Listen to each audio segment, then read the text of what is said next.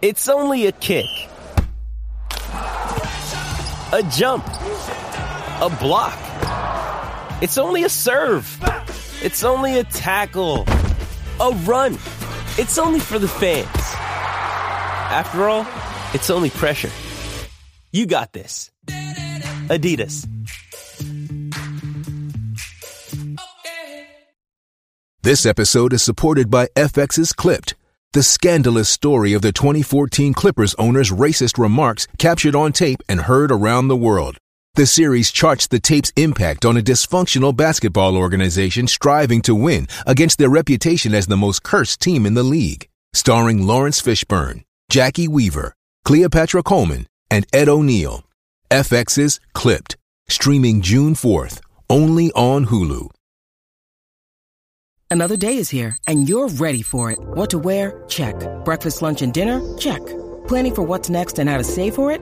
That's where Bank of America can help. For your financial to-dos, Bank of America has experts ready to help get you closer to your goals. Get started at one of our local financial centers or 24/7 in our mobile banking app. Find a location near you at bankofamerica.com/talktous. What would you like the power to do?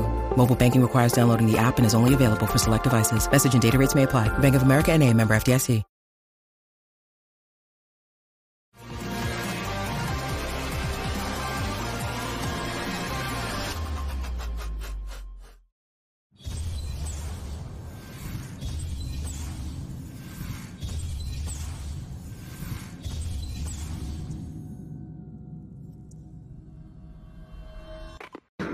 The Dave Hooker Show, represented by Banks & Jones, Tennessee's trial attorneys. Play to win, banksjones.com. The Dave Hooker Show. A presentation of Off the Hook Sports. Objective insight, expertise, top guests. Available on YouTube, Apple, Spotify, and the Off the Hook Sports app. Download now for free. Also available on offthehooksports.com. I compute and obey. Now to Dave Hooker. Ready. All right, here we go. Off and running. And if you're not aware of our lineup, Tuesday, depending on when you're watching this, is John Adams of the Knoxville News Sentinel. So we always look forward to that. Absolutely love visiting with John. So we'll get to him here momentarily. And you talk about a big show lined up. We got some pretty fantastic topics that my guy Caleb Calhoun has put together. But there's one that's insane. There's one crazy Caleb take, and it's that Joe is trying to avoid spring games. So we'll discuss that and why. And do you even care about spring games anymore? It used to be so neat to go because none of them were televised, but that's not the case anymore. They're all televised. Also on the program today, how tied is Josh Heupel to Nico Iamaleava? Does Nico have to be great, not just good, for Josh Heupel to succeed? Also, is this the best quarterback class ever in the SEC? I know we're adding Oklahoma and Texas, but this is a perfect topic for John Adams because he's able to provide a little bit more depth in history, which is a nice way of saying he's old. We'll get to that. Tennessee's ticket sales exploding despite no postseason production. Is that okay? And Kellie Harper, where's that stand? Is Tennessee going to have to make a significant coaching change? And I would consider that to be a significant one, even though it's technically a non-revenue sport. And also the NIL creating more parity. I told you this. I told you this would happen. Caleb Calhoun, how are you, sir? I'm good. How are you doing, Dave? I'm great. All right, let's get it up and going. Hello to all those that are already there. Thank you so much. He said, Me Drinker says we're turning a new page today. That's absolutely right. Nobody turns the page better than John Adams and Bob Seger. Seger was busy, so we go to John Adams, who, I don't know, is that a Notre Dame hat, John? What are we doing here? No, these are Live Lucky hats. That's all I buy for baseball caps now. Live Lucky. Yeah. Uh-huh. Yeah, Butch Jones saw me wearing one of those. It was before his last season. I was out. I don't know why I went to practice. What was wrong? What was wrong with me that because day? Your hamstring? Because your hamstring was tight, and you wanted to see how to stretch a hamstring. Yeah, look, they're stretching now. Oh my gosh, it's amazing! Look at that, and I can still walk. So I went out there and we're question and answer. And first thing he noticed my Live Lucky hat with the clover leaf, and said, "I need one of those." Boy, did he need one of those. Yeah, he did. He didn't. Well, you kind of have to like. Go ahead. I believe it. I believe that luck does take people places, but don't you have to have a base level of skill before you can actually get the luck? Oh yeah, he was dreaming, but that's okay. Being lucky and dreaming. I could have given him all 25 caps I have, and he could have worn them all on top of each other, and he could have slept in them. And no, he wasn't going to stick around. I know that wasn't going to happen. So we've got a lot to get to on the program today. Excited, ready to roll, and I'm really excited about this first question, to be honest with you, because I know that Caleb and I genuinely disagree like 100% on this one. So those are the best ones. Do we sometimes argue points that we could probably go either way? Yeah. I mean, we're not Skip Bayless or Stephen A. Smith, but there are times where I could be 60-40 on something, and I would argue it for the sake of what I feel like is good programming. But this one, I think Caleb and I are 110% against each other, John. So if you might have to separate a fight, are you comfortable with that if you have to?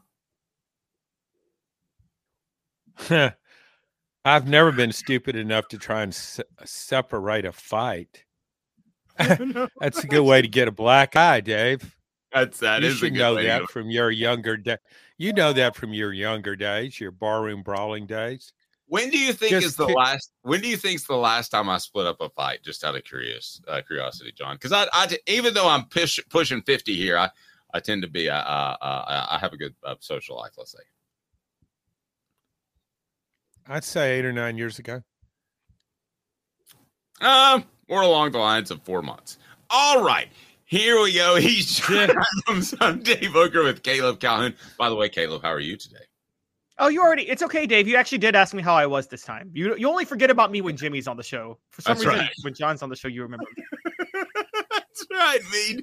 Mead says 2 weeks ago. I mean, I want to help. All right, hit that like and subscribe button and go ahead and get a head start if you can, because we're going to get into how important Nico is for Josh Heupel. But what I thought we would do, guys, is for our poll question, we're going to change it up a little bit. And our poll question is, who's the second most important player on Tennessee's roster besides Nico? So I'll post that on our YouTube page here momentarily. Do you guys have a quick vote for us? By the way, I don't have yesterday's ending poll question, but nevertheless, this is more important.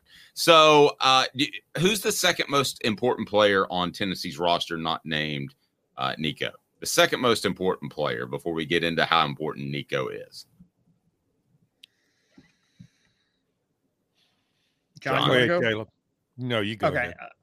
I mean, I would honestly probably say James. I would say James Pierce just because of his raw ability, but I do feel like you could probably replace James Pierce more than other positions. So I'm going to go Cooper Mays. Actually, it's Cooper.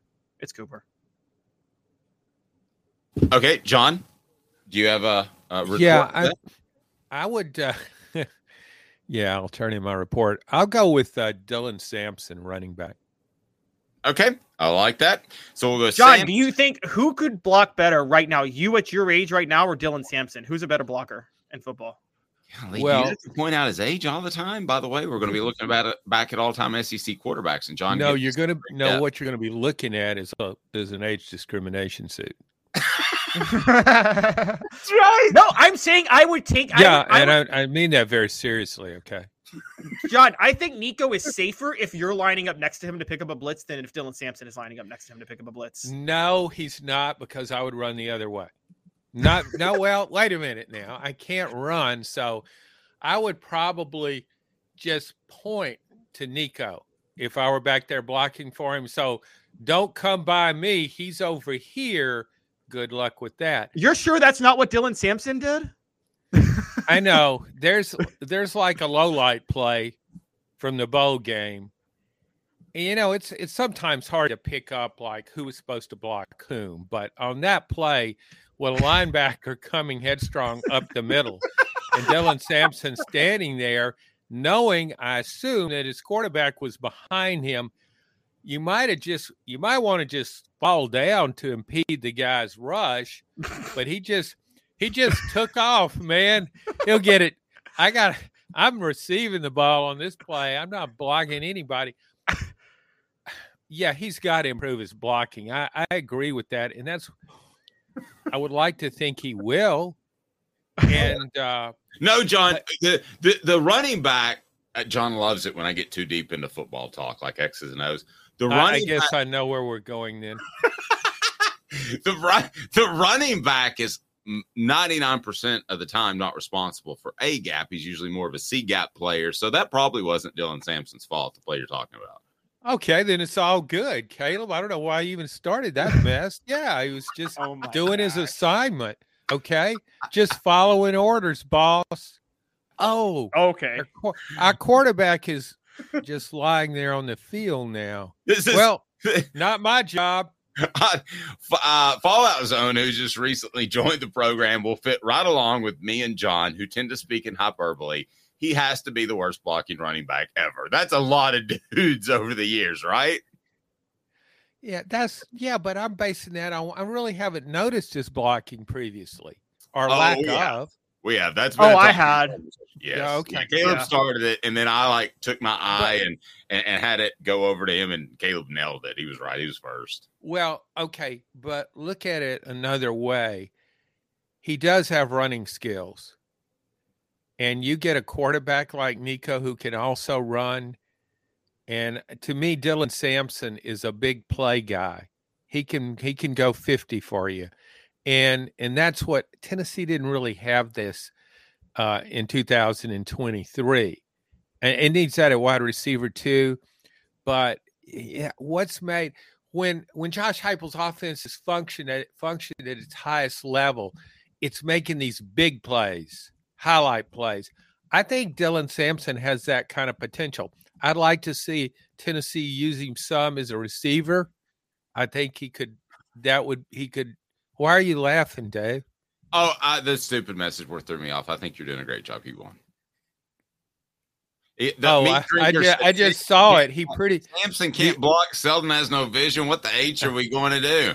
Well, you just put Nico back there and center it to him and let him throw the ball really quickly. Yeah.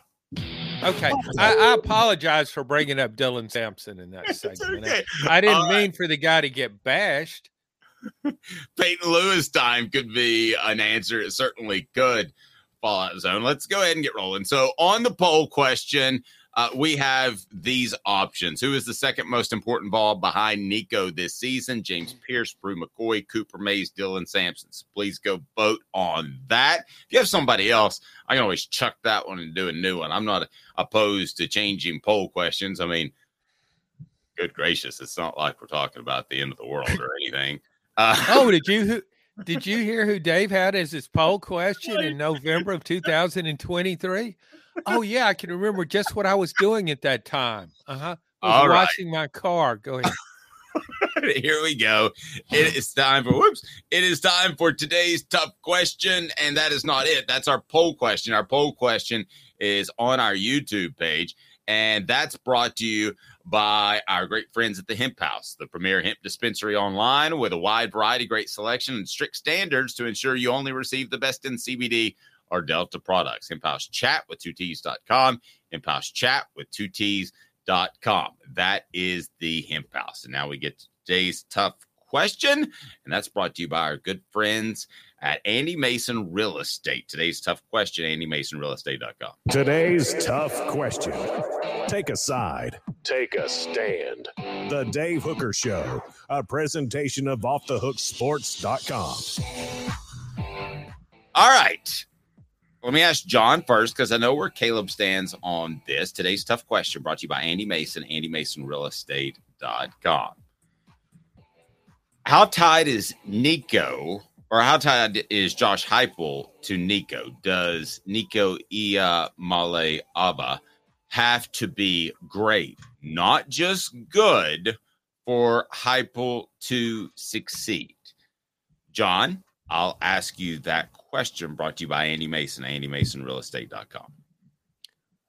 Well, I think he needs to be very good for the next few years, certainly. But I don't think Josh Heupel's overall tenure at Tennessee necessarily will be defined by Nico. Go back to a different era, 30 years ago, in fact, when Philip Fulmer had Peyton Manning for 4 years, and how many national titles did he win with one of the greatest quarterbacks in the history of football? Do you remember, Dave? I do. How many I do national remember that. titles did he win with Peyton? Goose, but he pulled out an SEC title in the second half. Yeah, beat that awesome Auburn team. I remember that game. It was great. Nice job. So he won the next year with T. Martin. So the same thing, maybe after Nico leaves, maybe Josh Heupel could have a good quarterback and do even better. But I think where you look at it is the offense. If the offense doesn't flourish with Nico and Heupel together, then I think people will wonder, because he's seemingly the ideal QB for this system. We saw Hendon Hooker was pretty close to the same thing, and we saw what he did in those 2 seasons. I mean, Tennessee, if Nico's as good as we expect him to be, and I think he's going to be great. So Tennessee should be in one of the top 5 scoring teams in the country. So that doesn't do anything for the defense. But I think if Tennessee struggles at all offensively, it will raise questions about Josh Heupel's system and his quarterback management. Okay. Caleb, your stance on this, I know you feel pretty strongly about Nico has to have success, right? Big success. Yes, and to address John's comment about Peyton Manning, yes, he didn't win a national title, but I don't think anybody would deny that Peyton Manning was great when he played at Tennessee. I mean, that 97 season is still, to me, the greatest season a quarterback has ever had in Tennessee history. That last year he had, and I don't think Tennessee wins the national title in 1998 if Peyton Manning doesn't lay the foundation by being great for the years before, which helped them in recruiting and so many other things. Okay, no, wait a second. You're getting a little soft on me, Caleb, because okay, I mean, what we were talking about yesterday was that you thought Tennessee was loading up for 2024. You didn't say that Nico has to be really good to elevate the program for a guy like T. Martin to come in. You haven't let me finish. Okay, well, you haven't let me finish. When you start soft, sometimes it stays soft, and I get concerned. For the record, Peyton was guys. First off, relative to the time, Peyton was as great as you could possibly be in the 90s. It was not his fault that John Chavis could not figure out Steve Spurrier's fun and gun and gave up 62 points to Florida in a rain-soaked swamp game. Okay, that's not on Peyton at all. And so Peyton was as great as you could possibly be at Tennessee. Nico has to be as great as possible in Josh Heupel's system. Now, here's where I'm going. Josh Heupel's system. Soft. Josh Heupel's system. You were telling me that you Wait a minute. I have to finish my point. Josh Heupel's system is so quarterback friendly, so built around the greatness of the quarterback that, Nico should be putting up gaudy stats if he's great, and he needs to win a Heisman. I'm just going to say it. He needs to win a Heisman. If Josh Heupel can't win with Nico, he can't win with anybody, because this is the best possible quarterback you could ever have for your system. And also, he's loading up for 2024. So if Nico's not great, Heupel's recruiting is going to really suffer after 2024. And so he has to be great. He absolutely has to be superb. We have to be debating whether or not Nico or Peyton Manning's the greatest quarterback in Tennessee history after Nico's gone. John, care to retort? I'm your huckleberry. Well, first of all, I want to compliment you on coaching Caleb up. Thanks. He got stronger as he went along. He did. He got much better. I agree with that part of it, that this offense, this is the guy Tennessee handpicked. I mean, invested a lot in. Okay, we don't know exactly how many pennies went into Nico's piggy bank. Do they still have piggy banks? Does anybody have a piggy bank now? I mean, do they still have pennies? I dropped one the other day and thought, I'll pick this up. No, there's a greater chance of something going wrong if I reach down to pick the penny up. I'd do the same thing with quarters, actually, but we'll take that up another day. No, I just think, Nico. By the way, Travis says if you show up soft, you're just wasting Hooker's time. Ooh, man. Travis for the win. Okay. Go ahead. It's got me laughing so hard. I'm choking. All right, go ahead. Well, no, and Mark points out he has to be Hooker good. I mean, would that be okay with you, Caleb, if he puts up the same numbers as Hendon Hooker did? No, you want more. No. Was Hendon Hooker in New York? Because he wasn't. But he would have. He would have been. Yeah, but the Heisman, man, that's so subjective. I mean, I've seen pretty good quarterbacks not make it there. But when you're talking about 4 guys, and there'll probably be at least 3, maybe 4 quarterbacks, yeah, you would expect Nico to be there. So okay, let's talk realistic baseline, because Colton says, Mark, you're right, and Nico needs to be Hooker good. Dave Hooker good. Nailed that one. All right. So what's baseline? What's the worst, Caleb, that let's forget about individual awards, like John said, because that is subjective, and the Heisman, I think even John would agree, has lost a lot of its luster over the past since John's been voting on it way back in 1872. So I actually voted for Johnny Majors, by the way. He didn't win the award. I thought. Did you really? Yeah, it was really ridiculous. In truth, I voted for Jim Brown. Oh, okay, but Majors second. Jim Brown should have won that Heisman even over Majors, to be honest. If we look, I know he should have. Well, if you watched him play, how could you not? And then I'm trying to think. And then I went off the beaten path and picked voted for Doug Adkins, a defensive lineman, an incredible athlete when he was at Tennessee for the Heisman. Okay. Going further back. Stop. I'm like a Red Grange. Ever hear of Red Grange? I'm like a traffic cop when happy hour just let out. Okay, so I'm going to be traffic cop here. All right, Caleb, what's a baseline? What does Nico have to do to be elite enough where you think he not only held Josh Heupel's career up, but boosted it to the next level? What does he have? Team-wise, not no individual award. Oh, team-wise, he's got to get Tennessee into the college football playoff. I'm going to say both years, and I think he needs to get to the semifinals at least one year. And even if he does that, I'll consider it a disappointment. He's a disappointment if he doesn't get a national title. But I will say he at least has to be in the playoff 2 years and in the Final Four once. And actually, Elias just pointed it out. John, I've said this. Nico to Josh Heupel is just like Cam Newton to Gus Malzahn, except Josh Heupel has him for 2 years, not one. And so this would be like if Gus Malzahn had Cam Newton for 2 years and not one. And I mean, I'm that high. No, I'll let you finish. I'm not Dave. Go ahead. And okay, on the precipice, the only thing I would, I think you and Dave disagree on this, so I actually wanted to bring you down this rabbit hole a little bit because it is relevant to our topic. But because I think Dave thought Danny Warfel just didn't matter, and that any quarterback could have run Steve Spurrier's system in that time. But from my understanding of retroactively reading press clippings and things like that from the mid 90s, wasn't Steve Spurrier's tenure at Florida pretty much tied to Danny Warfel being as great as he was when he took over in 93? He needed Danny Warfel to be that good for him to become the legend he was, didn't he? I think Spurrier would have perhaps become a legend anyway, because the system was so good and his offensive system was kind of defenses weren't ready for it in the SEC. He was ahead of the curve. But I think any offensive-minded coach has to find the perfect guy. In a best-case scenario, has to find the perfect guy for his system. He may not be the number one draft pick, but he may be the number one pick for your system, and that's what Steve Spurrier found in Danny Werfel. Okay. And it was Bill Belichick and Tom Brady at the college level, really.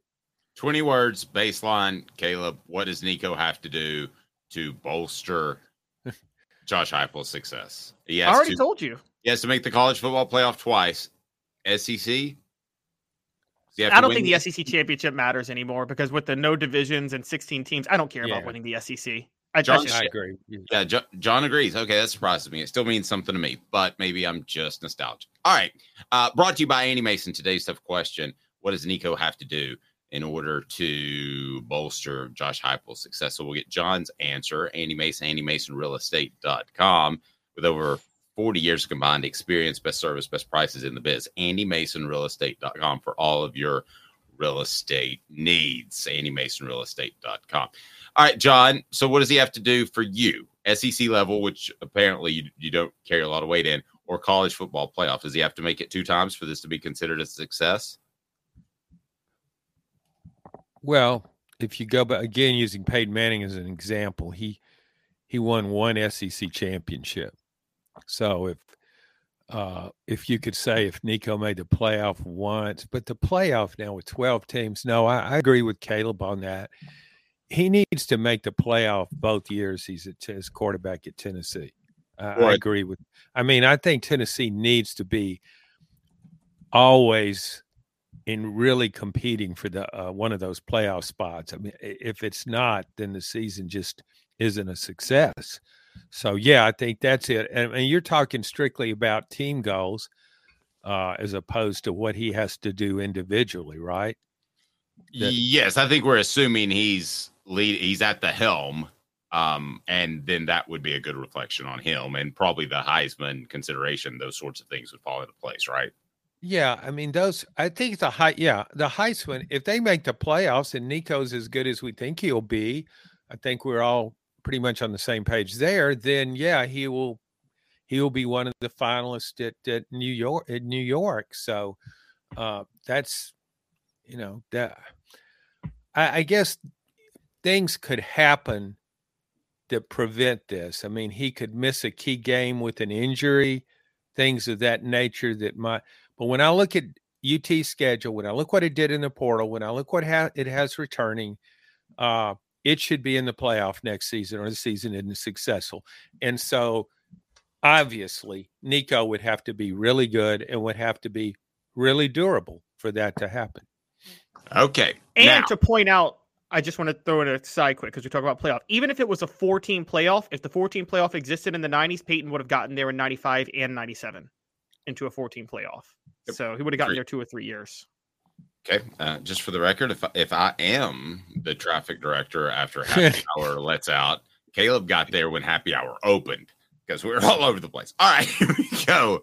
That's crazy. With threats to our nation waiting around every corner, adaptability is more important than ever. When conditions change without notice, quick strategic thinking is crucial. And with obstacles consistently impending, determination is essential in overcoming them. It's this willingness, decisiveness, and resilience that sets Marines apart. With our fighting spirit, we don't just fight battles, we win them. Marines are the constant our nation counts on to fight the unknown. And through adaptable problem solving, we do just that.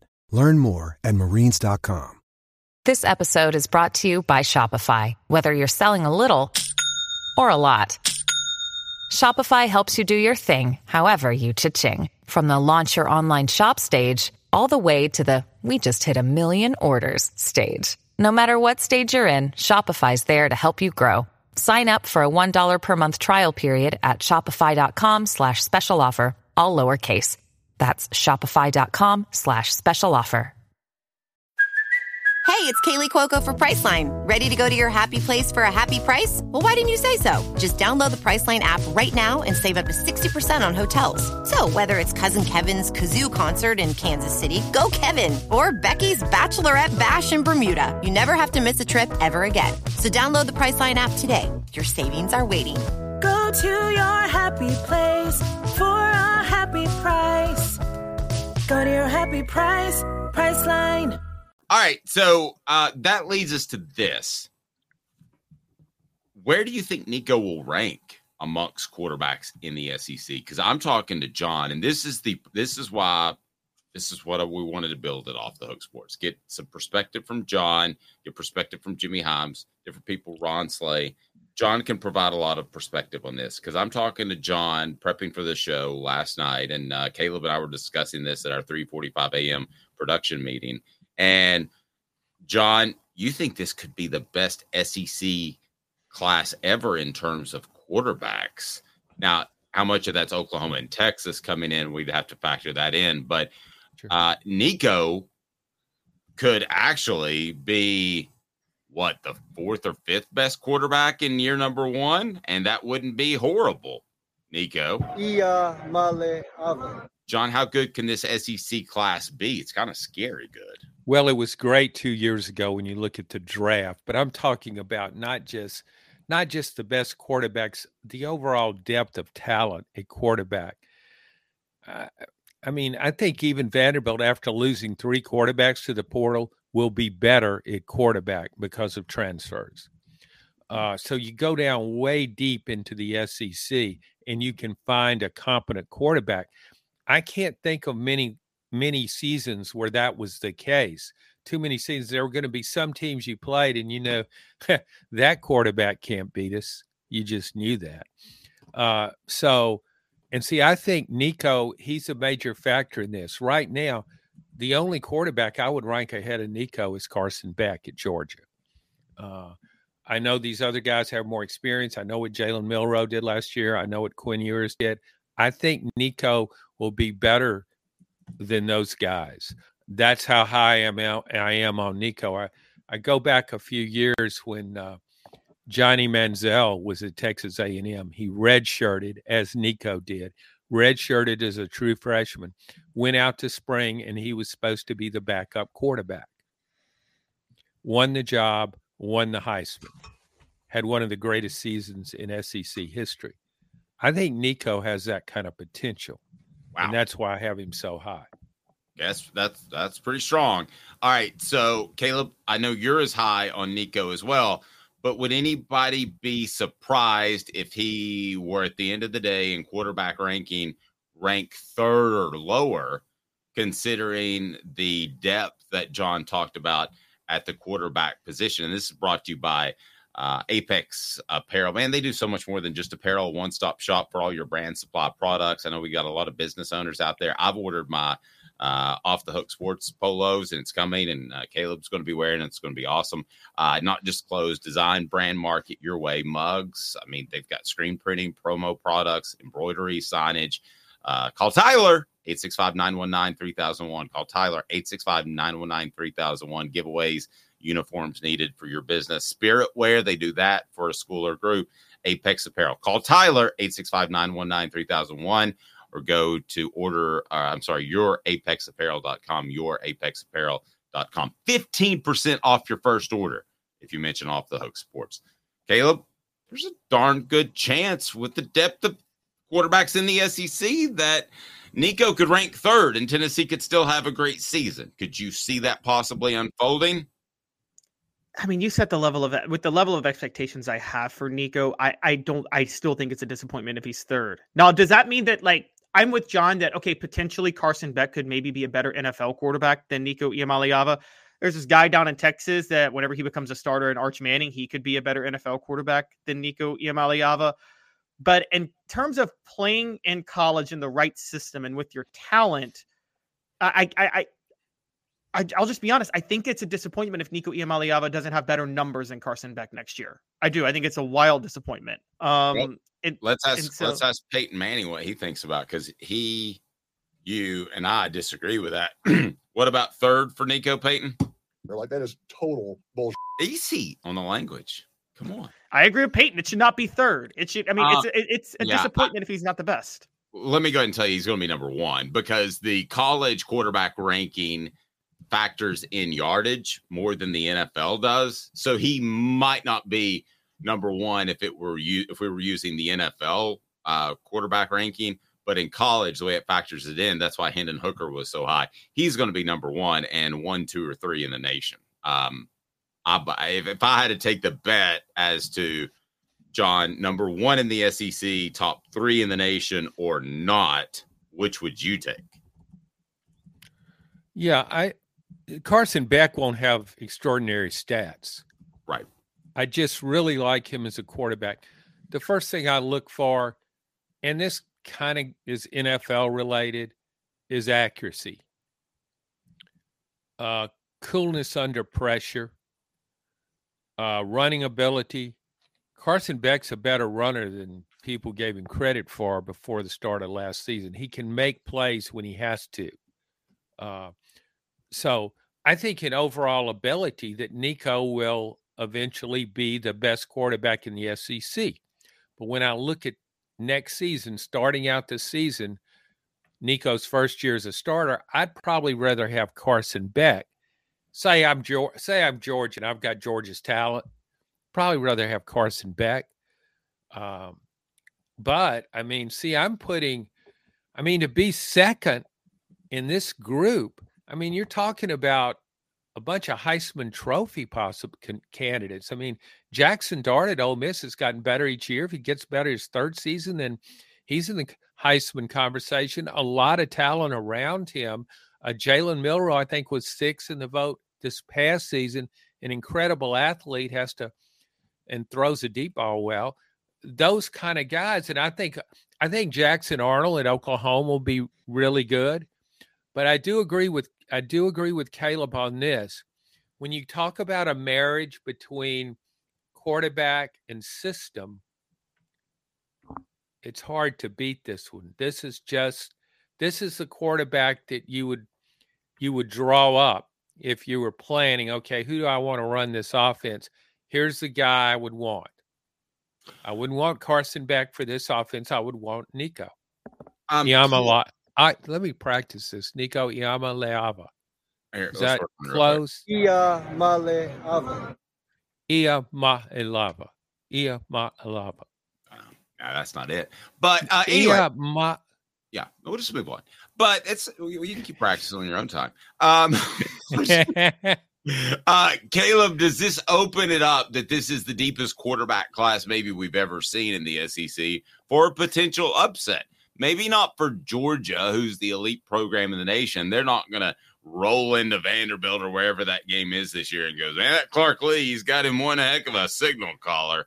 But for a Tennessee who's trying to break into that next level, is it a little bit scarier that every team is going to have potentially good to really good quarterback play?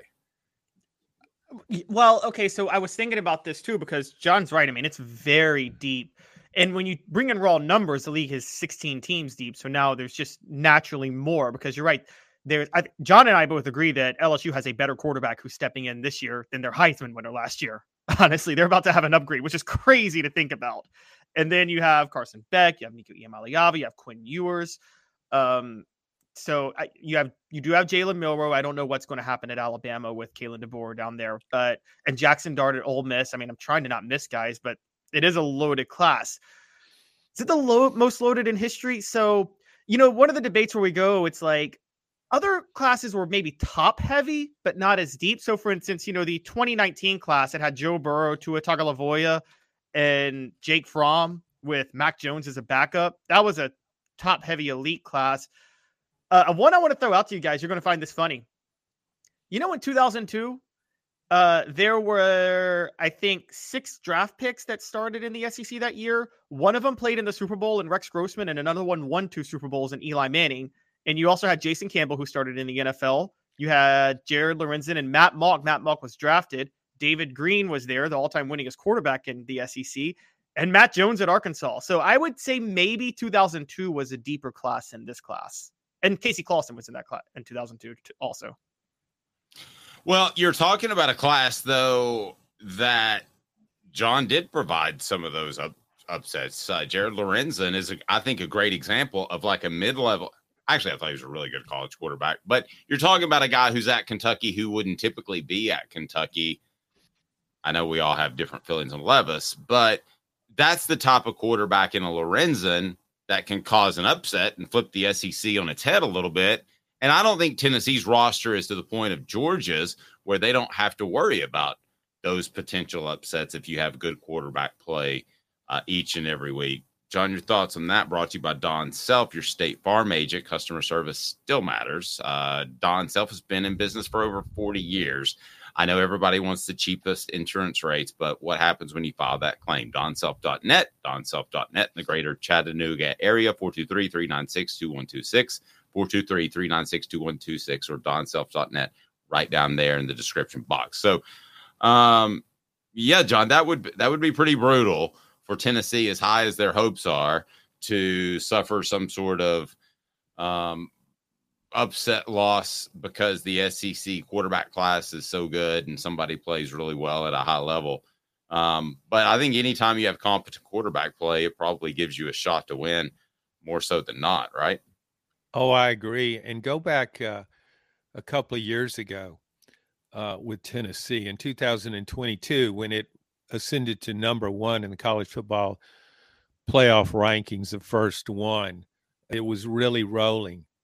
But even when it was rolling, really good quarterbacks, Anthony Richardson, Bryce Young at Alabama, they didn't beat Tennessee, but my gosh, they did everything they could to that defense. They just destroyed Tennessee's defense. Really good quarterbacks that year had their way with Tennessee. And so you could say, I think Tennessee's secondary and its pass defense will be much better this year. It's brought in 3 transfers who I would imagine they need to be able to start. That's for sure. If they don't, that's a red flag. So that will help them. But that's a great point you made. When you have a quarterback, you have a chance.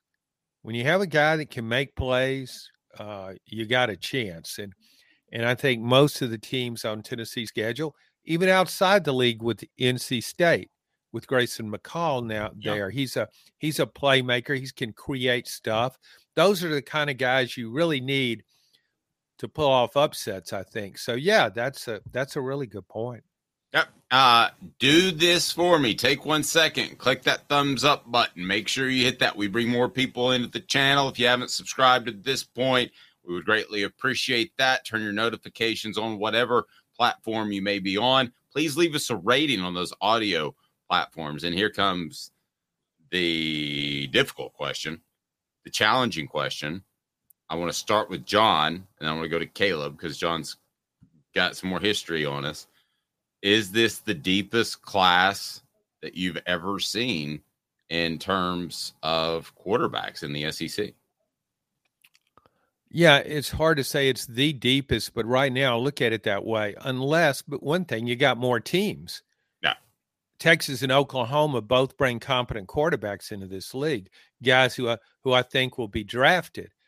I mean, I think we may have had the same conversation when Arkansas and South Carolina came in. I call it the Tannehill effect. Steve Tannehill rocking the mullet. I don't know if Caleb remembers that. So John says probably. I say absolutely because of the extra teams and the ability to transfer. Yeah, that certainly makes that. I can't remember all the guys, but I go back to the early 70s. I guess 71. Pat Sullivan was at Auburn. He won the Heisman Trophy. You had Burt Jones at LSU, who became a great NFL quarterback. You had Archie Manning at Ole Miss. Terry Davis was at Alabama, and he was a great quarterback for that system. Alabama was running the wishbone at the time. Florida had John Reeves, who played in the NFL. Kentucky, I can't remember who the quarterback was, but I'm thinking he was pretty good. But yeah, with the extra teams, it's a great shot of Tannehill. What I remember about Tannehill is when he would make a good play, he would do the baseball thing and hit an imaginary home run. Remember that, Dave? I do. There's nothing like an imaginary home run. I know. All right, guys. So let me get Caleb's take. Best SEC quarterback class ever. I say you got it. I don't think it's close. You got to go relative, and I actually go relative to I would go percentage of teams. So that's why if you go percentage, you're right. You can make it seem a little deeper. Otherwise, I'm still going the 2002 class because it had a bunch of good quarterbacks. I mean, Jason Campbell, Rex Grossman, and Eli Manning all started NFL games. Matt Mock, Jared Lorenzen, and Matt Jones and David Green were all dangerous, and Casey Clausen was in that class. And so, again, you have 2 Super Bowl starters and a 2-time Super Bowl MVP in the 2002 SEC quarterback class. Even though, again, no Hall of Famers in that class. I'm sorry, Eli Manning, outside of the 2 Super Bowls, is not a Hall of Fame caliber NFL quarterback, but he does have 2 Super Bowls. Yep. Fair enough. Is Tennessee getting enough postseason production? Okay. We'll discuss, because the Vols are they're 5th, I believe, in the Directors' Cup, but the postseason production has not been there, or the postseason success. So what is going on there? We'll ask the question here in just 30 seconds. The show represented by Banks and Jones. Banks and Jones? Well, it's because they're Tennessee's trial attorney. You can play to win with Banks and Jones because they'll go to trial. You've heard of other lawyers. They say they'll go to trial and fight for you. They won't. They just want to settle. That's the easiest way out. Well, that's not Banks and Jones, led by T. Scott Jones. They won't settle. They'll go to trial for you. Tennessee's trial attorney. They play to win. Truly, Tennessee's trial attorney when it comes to criminal defense or personal injury. Why settle? It's Banks and Jones. T. Scott Jones. BanksandJones.com. All right, so let me ask you guys this question. We thank Banks and Jones, the show represented by Banks and Jones, Tennessee's trial attorney. We've got ticket sales exploding. We've got very little postseason production. Are Tennessee fans, we've all been in negotiations, whether it's a house or whatever, and typically we walk away from those negotiations saying, man, I got a heck of a deal, or man, I got the short end of the stick. To this point, are Tennessee fans getting a little bit of the short end of the stick because of postseason production? John, I'm just going to begin with you, and then I'd like to get Caleb's take, because haven't been a lot of runs in March, haven't been I think there's been pretty good postseason success in football, but it's been for championships. Your thoughts, John? Is Tennessee getting enough in return for their exploding ticket sales? Not at all. You look, I mean, Tennessee's really going against the grain here. A lot of schools are having problems filling up their arenas, their stadium. Tennessee is doing great at that, and it speaks to the fan base here. It's just an incredible fan base. The longer I'm here, the more I realize that. But Tennessee, I think it's up when you have that going for you, and that's a big positive. When you have that going for your program, I think you have to have really high moments in whatever program you're talking about. Doesn't matter. That should be the expectations.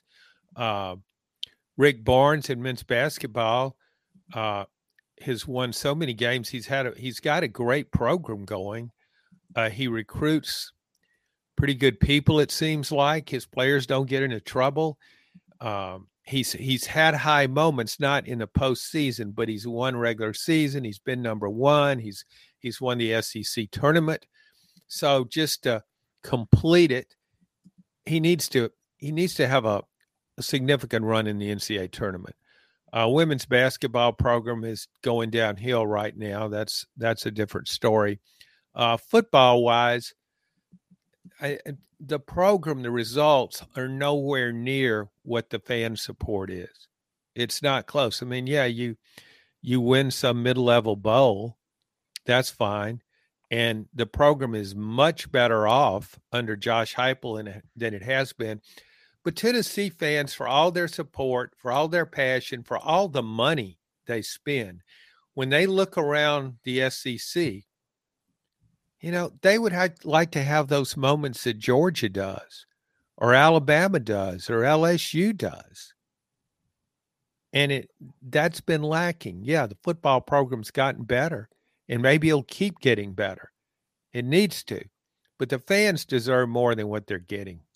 Okay. Well, let me ask the message board before I ask Caleb. Let me just ask you, do you feel like you're getting enough right now? It seems like people are buying tickets in expectations. They're buying tickets and they're supporting the team and NIL and all these checks and all these buildings that seem to go up like they're just insane.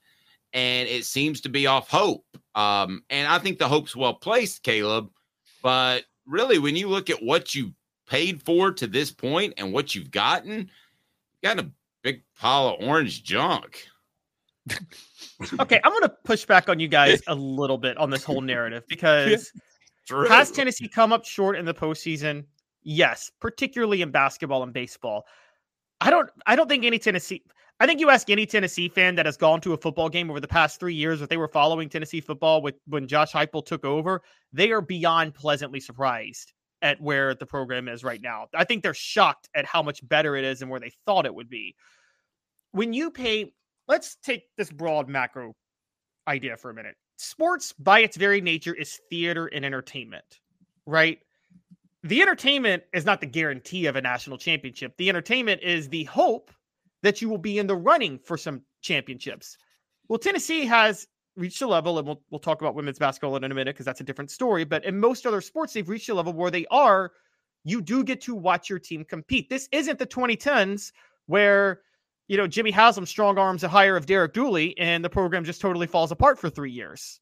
And so it's not that. This isn't the Pittsburgh Pirates in Major League Baseball where owners are begging their fans to come up to the team to show up for the games and they're not putting a product on the floor. This isn't, guys, I'll just tell you, I grew up in Memphis when the Tigers would not invest in their football program. And the Memphis athletic director at the time said, Tiger fans need to show up for the games because we have a great pitch to sell. We have a good airport here in Memphis and that's going to get recruits. I'm like, really? You're going to get recruits from the airport? I like that. He legitimately said that. And then when they do the whole, I'm just thinking of those. I'm also thinking of the nincompoops, Caleb, that were running around Tyson McGee Airport trying to get a picture of John Gruden, who was 3 time zones away. Morons. But where I was getting at was, you see owners and athletic directors across the country say you should support our team even when they're losing, and that's code for you should buy my product even if it sucks. Which no other business gets away with that. Tennessee isn't doing everything they can to put a good product on the field and on the court. Have they delivered national titles? No. Are they giving the fans the hope and the entertainment value that comes with being a sports fan? I think that's an unequivocal yes. I mean, I don't even think it's close. It's an absolute yes that the fans are being entertained, and sports at its very root is entertainment. All right. I don't think Tennessee's getting enough in return for what they're spending, but I'm not ready to throw up the emergency flag just yet. Whatever an emergency flag is, red flag, I guess. I'm not ready to throw that up just yet, John, because Tennessee's, I really believed in my heart of hearts, and I didn't share this because I don't like sharing as much speculation as what I know. And I did share it, Caleb, but I thought Tennessee, there was a good chance they would lay an egg in the Citrus Bowl. I really did. And I still think there's a good chance had they been selected at the Gator Bowl, they would have laid an egg. But I think they got Citrus. They got excited because it was a better bowl. It was a great matchup for them, and they played really well.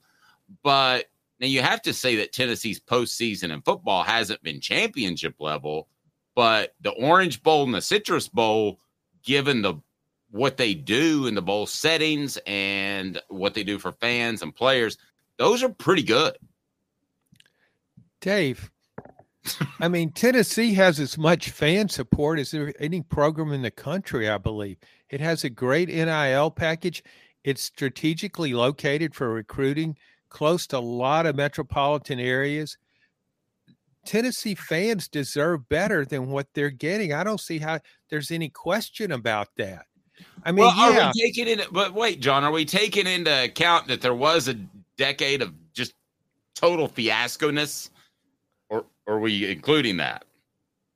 Well, no, I know it was horrible. I'm not saying, it was horrible, but this shouldn't be the peak. That okay, we're great now. We make the NCAA tournament in men's and women's basketball. We make the NCAA tournament in baseball. We go to Florida Bowls in football. No, because Tennessee fans look around the SEC and see what happens elsewhere. They say Ole Miss win a national championship in baseball in 22. They see South Carolina's women's program become the most dominant in the country. You look at Alabama and Georgia. Every year they're competing. They're in the running for a national title, and they've both won multiple national titles recently. So that's what they're looking at. Tennessee needs to deliver some big moments in the postseason. I mean, are fans going to sit around 10 years from now and talk about, man, I'll never forget that team that just took apart Iowa in the Citrus Bowl. That is as good as it gets. Or even worse, man, I'll never forget how excited I got about Nico. Period. End of sentence. New graph. I mean, if that's right, Caleb, I mean, if that's the end all be all just getting excited, then Tennessee's fallen woefully short. Yes, I will join in unison with John if Tennessee doesn't do what I expect them to do with Nico over the next 2 years. But I'm at this point. Either of you guys ever bought a fixer-upper for a house before? Fixer. No, but I always worked on it. I always saw vision. Okay. You get a fixer-upper for a house. And wait a minute. Have we ever seen, John, how much flooring have you laid in your life? I tear houses down. I don't build them up. That's right. Okay, John gets big, mean dogs who just tear apart of a house. Go ahead, Gil. Well, my idea of fixing up a house is changing a light bulb. Okay, well, for those of us who are millennials and Gen Zers, we are being, the housing market has exploded and our wages haven't kept up. So we can only afford fixer-uppers in life nowadays. And I think it was Justin Timberlake that said, "Cry Me a River." Go ahead, Caleb. Okay. Well, that's a great song, by the way. But what I'm saying is that you buy a fixer-upper, you buy it for what it can be. So you don't get your money's worth when you first get the house. But if 3 years down the road, you've made the progress you hope you made and you've gone beyond, you've added a bathroom here, you've added a couple of bedrooms, you've really increased the equity in the house, it may not be exactly the house you want at the moment. So you're not satisfied, but you say, at the moment, I'm getting my money's worth for this house because I've put in what I wanted to put in by this point. And I would say that Tennessee football, when Josh Heupel took over, was a fixer-upper. By any reasonable definition, if there was a fixer-upper, that was a borderline condemned building, okay? That like the government, that building inspectors would have come in and said, you need to tear this down, okay? So it was a blatant fixer-upper of a program.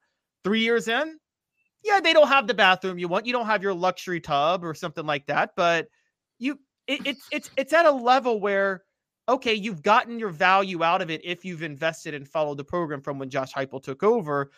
And I don't think we can blame the current Tennessee administration, Danny White, Josh Heupel, those people, because people like, going to call them out, Philip Fulmer, and people like John Curry, and people like Dave Hart, and people like the boosters, Jimmy Haslam, decided to run the program into the ground for 10 years. Actually, 15 years. Yeah. Well, I'm talking big picture here. I'm just talking long term. I know Tennessee fans have suffered through some horrible coaches in multiple sports, but still you can't. I mean, they've been remarkably patient. Yeah, Josh Heupel has made things better. Rick Barnes has made things better. Bruce Pearl made things better. People have made things better, but still, when you look at the bottom line, What sports is all about is lifting that trophy. At some point, you want to lift up that trophy. No, it's not, John. And let me tell you why. It is exceeding expectations. I've learned through this decade that Tennessee has had, it's about exceeding expectations. So the key is whether you're Alabama, who went through the all the perverted mics that they had, and then another mic that was the son of a coach. What they did is they just took a big red stick and beat the hell out of expectations, beat it to the ground. So at that point, one title is great. That's what's happened to Tennessee. You just beat expectations to the ground, and now everybody's happy, incredibly happy with a 10-win season in 2022, which they should have been. But I think Tennessee fans would be okay with what they've had over the past 3 years for another 3 years. Do you think Tennessee fans are happy about the last season in football? They shouldn't be. But I think they're more. Caleb, do you think they're more okay with it than they should be? I do. No, I think they always expected this to be a transition year. So I don't think they're happy about it. They're not happy about it, but they're understanding about it to say that was somewhat of a transition year because everybody knew that Heupel and everybody was all in on. I've been saying, John, Dave will back me on this. Since I came on the show, I said everything has been about 2024 for Tennessee and Josh Heupel. Have I not, Dave? Okay, but I would argue, John, that a program shouldn't be about loading up for one season. It should be a championship. A great program should be a championship contender every year, and they would have been that last year had they played Nico instead of Joe Milton. Yeah, both are fair points. I'm still in keeping with this subject is, to me, for all the fan support Tennessee gets, it deserves better. It deserves somebody lifting up that trophy. Agreed. I mean, but guys, okay. John, they've won the championship of life. Don't you know? Yes, agreed. Yeah, John, because they have players with 5-star hearts. John, we're getting you into overtime, but I'm going to keep you late. Is that okay with you? You got big plans? Oh no, Dave, nothing's going on in my life. 2 minutes. John has nothing going on. So, because this next topic is an absolute hot banger, I'm excited to get into that. How low do the Lady Vols have to go to fire Kellie Harper? I sound like I was sarcastic then, but I'm dead serious because along the lines of what John said, Tennessee deserves better. You got to start with fixing Lady Vols. This is an absolute fiasco. 2 minutes off the Hook Sports. Sand and salt water, the beach is a very relaxing place. Unless you wear contacts. Ow! Open your eyes to the best the beach has to offer with LASIK vision correction from Campbell Cunningham Laser Center. Sports Treasures in North Knoxville is one of the South's largest sports cards and memorabilia dealers, featuring over 10 million sports cards from vintage to modern. Sports Treasures carries a full line of hobby boxes, singles, autographed memorabilia, Tennessee Vol collectibles, fan cave decorations, and so much more. See a museum full of collectibles at Sports Treasures, 4819 North Broadway in Fountain City, and Sports Treasures on Facebook. Sports Treasures, where the real sports fan goes to shop. Have you seen the latest TriStar Hats Co. product? TriStar Hats Co.? What's that? You know, those really cool hats, shirts, tumblers, and even license plates with 3 stars like the official Tennessee flag and stripes like the American flag. Pretty patriotic if you ask me. Ah, gotcha. Seen those. Those are cool. Where can I get them? Simple. TriStarHatsCo.com. And if you order now, there's 10% on any order $50 or more. Plus, use the promo code HOOKED. With the promo code HOOKED, you get 10% off. That's hooked. And don't forget free shipping with any order over $50. Stock up at TriStarHatsCo.com. That's TriStarHatsCo.com. There are plenty of wannabes out there, so make sure you go to TriStarHatsCo.com for the best quality and customer service. Will do, and I'll be sure to use the promo code HOOKED. That's hooked when I do to save an additional 10% off. TriStarHatsCo.com. TriStar Hats Co. is a trademark of TriStar Hats Co. LLC. Any use without express written consent is prohibited. What's up, everybody? This is Jacob Warren asking you to like, subscribe, and share. Dave needs this.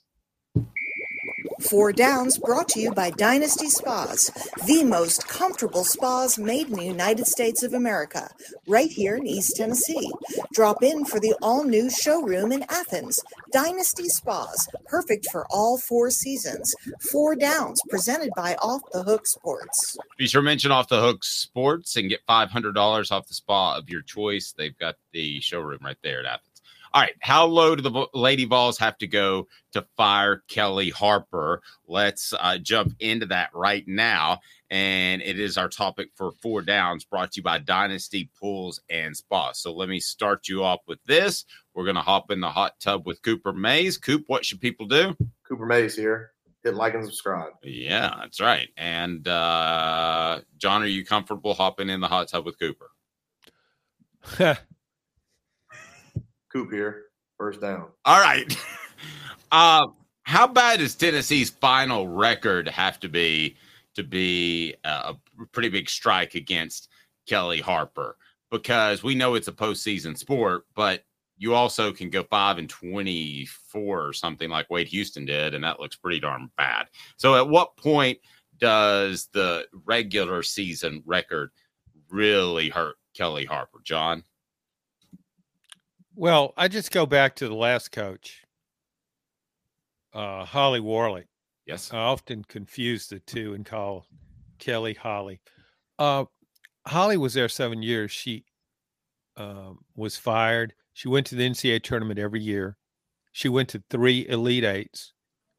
And I thought Tennessee did need to make a change because the program was declining.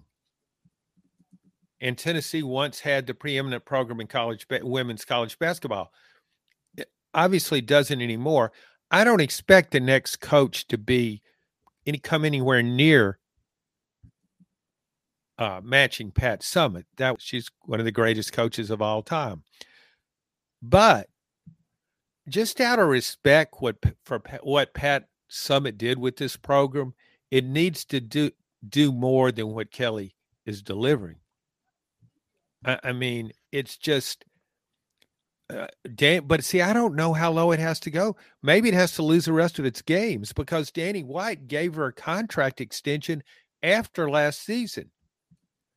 That tells me that the administration is fine if the Lady Vols make the NCAA tournament, reach the Sweet 16, which it did. I guess I look at this program differently than all the others at Tennessee. Because to me, the program is Pat Summitt, and she's no longer with us. There's a statue there prominently displayed of Pat Summitt to remind us what she accomplished: 8 national titles, too many Final Fours to count. But just out of respect for what she built, I think it's incumbent on Tennessee to maintain a certain level of competence in the sport. It's just gradually falling into nothingness. I mean, I think it will make the NCAA tournament. Well, but if it didn't make the NCAA tournament, to me, you would have to fire. But I don't think it will. I just think it will muddle along.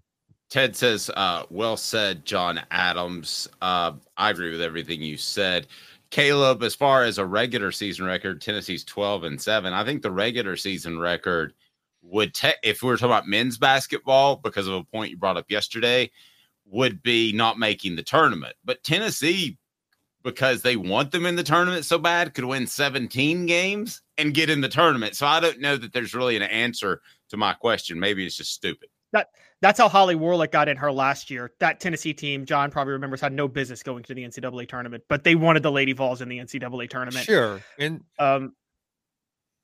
yeah, sorry, I agree. No, I agree, Caleb. It did.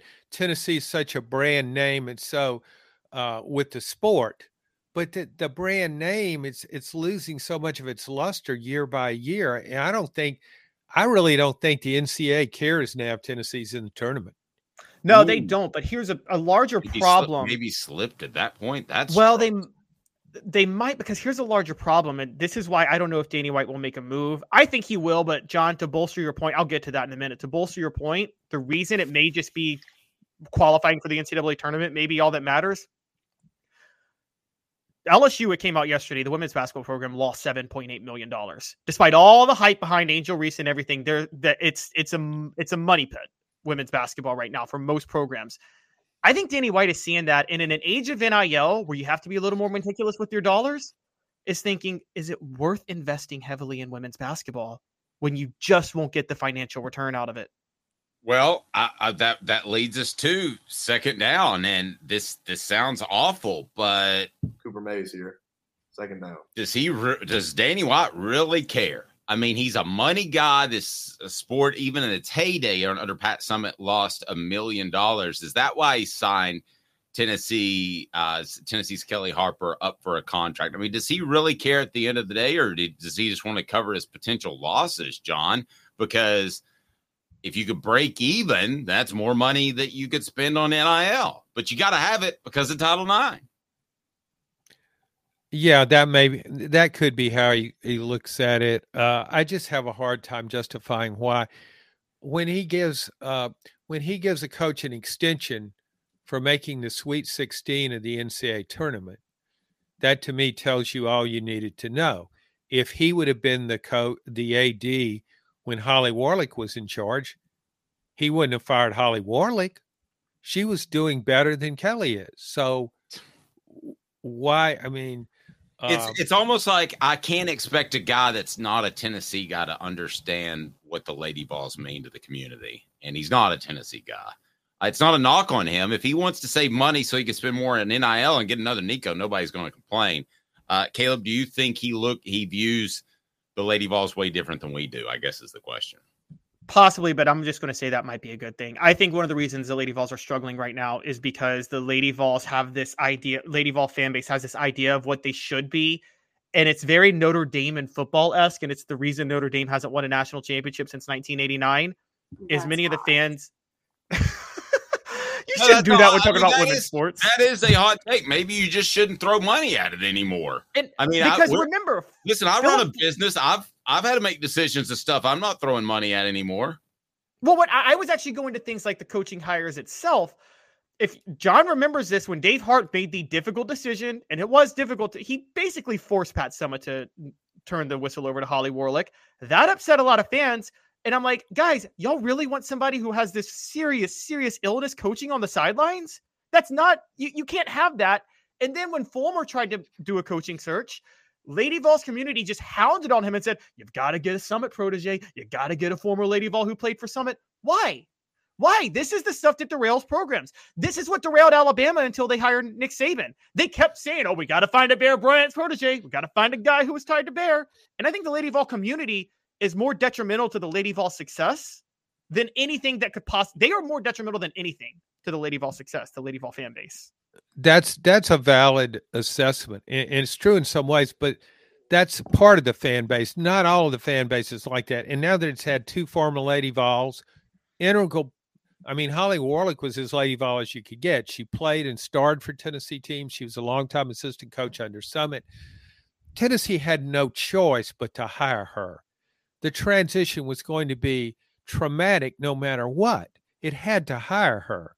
And I mean, it couldn't say, Pat, it's not a good idea for you to keep coaching. And it wasn't a good idea. But then you can't, and then you're going to say, but we're not going to appoint your assistant to replace you, your longtime assistant. No, that is what needed to be done. And Tennessee gave her 7 years, and she won quite a few games. She made the tournament every year, 3 Elite Eights, as I said, but the program was slipping. Okay, so then Tennessee makes the decision. I guess there was enough pressure from boosters. Philip Fulmer, I'm sure, wanted nothing to do with women's basketball. Oh, I got to hire somebody. Tennessee could have hired the Louisville coach, who's one of the best coaches in the country. He wanted the job, and he would have come here probably for the same amount of money he was making at Louisville. But as Caleb pointed out, oh no, you limit yourself when you say you got to get a Lady Vol, someone with Tennessee ties, or even you limit yourself even when you say, well, you got to have a woman coach. No, you got to have the best coach you can get if you want to do credit to Pat Summitt's legacy. And that's kind of how I look at this. I agree. I look at it. Pat Summitt would not back any of her former players just because they're former players. She would give you the honest assessment and say, that's a great coach. That's a okay coach. That's a crappy coach. Don't hire her. And I just think, again, Pat Summitt had an incredible positive impact on the University of Tennessee. It went way beyond sports. Everybody knew Pat Summitt. She was an incredible goodwill ambassador for the university, for all of East Tennessee, for the state. Agreed. And that's what bothers me about what's happening with the program now. It's just going down, down, down. It's not falling off the map. It's a sad, slow slide. Is the Sweet 16 the worst thing that could happen for the Lady Vols? What down is that, Coop? Tennessee center Cooper Mays here. Third down. I'm going to ask each of us that question. 60 seconds, Dynasty Pools and Spas mentioned Off the Hook Sports. Get $500 off any spa you choose. Having the best spas made right here in the United States of America in your backyard. Dynasty Pools and Spas. Their showroom is open in Athens, right off the interstate.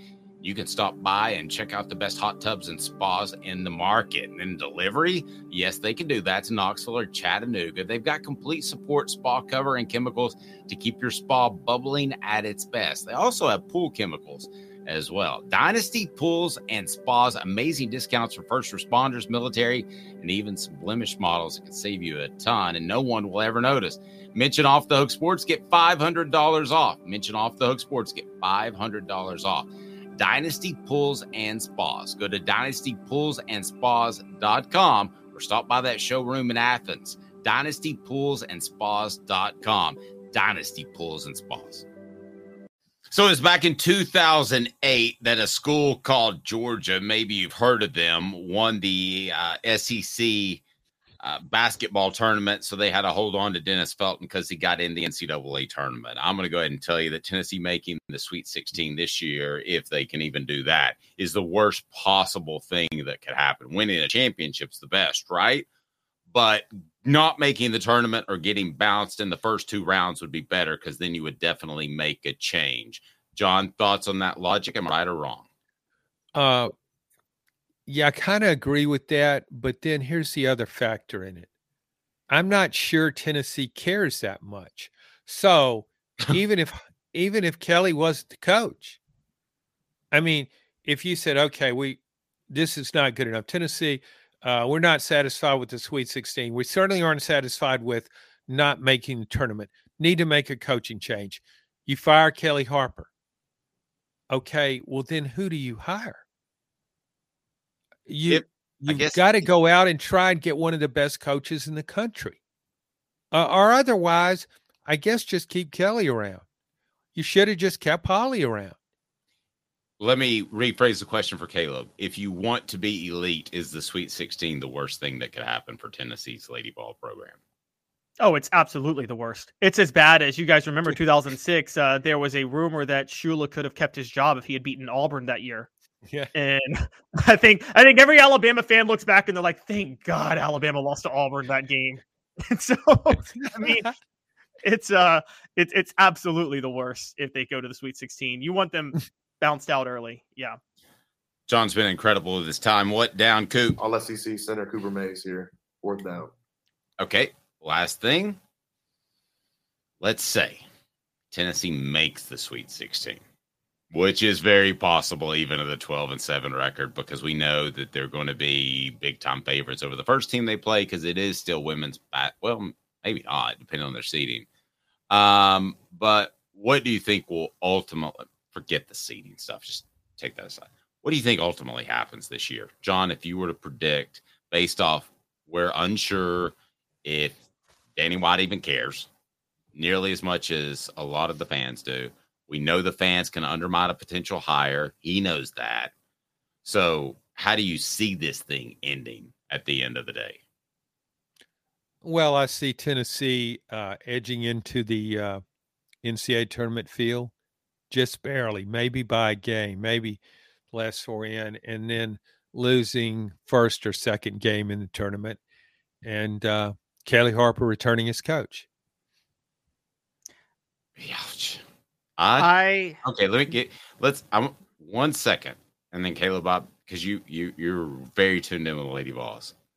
That would be awful. That would just be purely awful to Pat Summitt's legacy.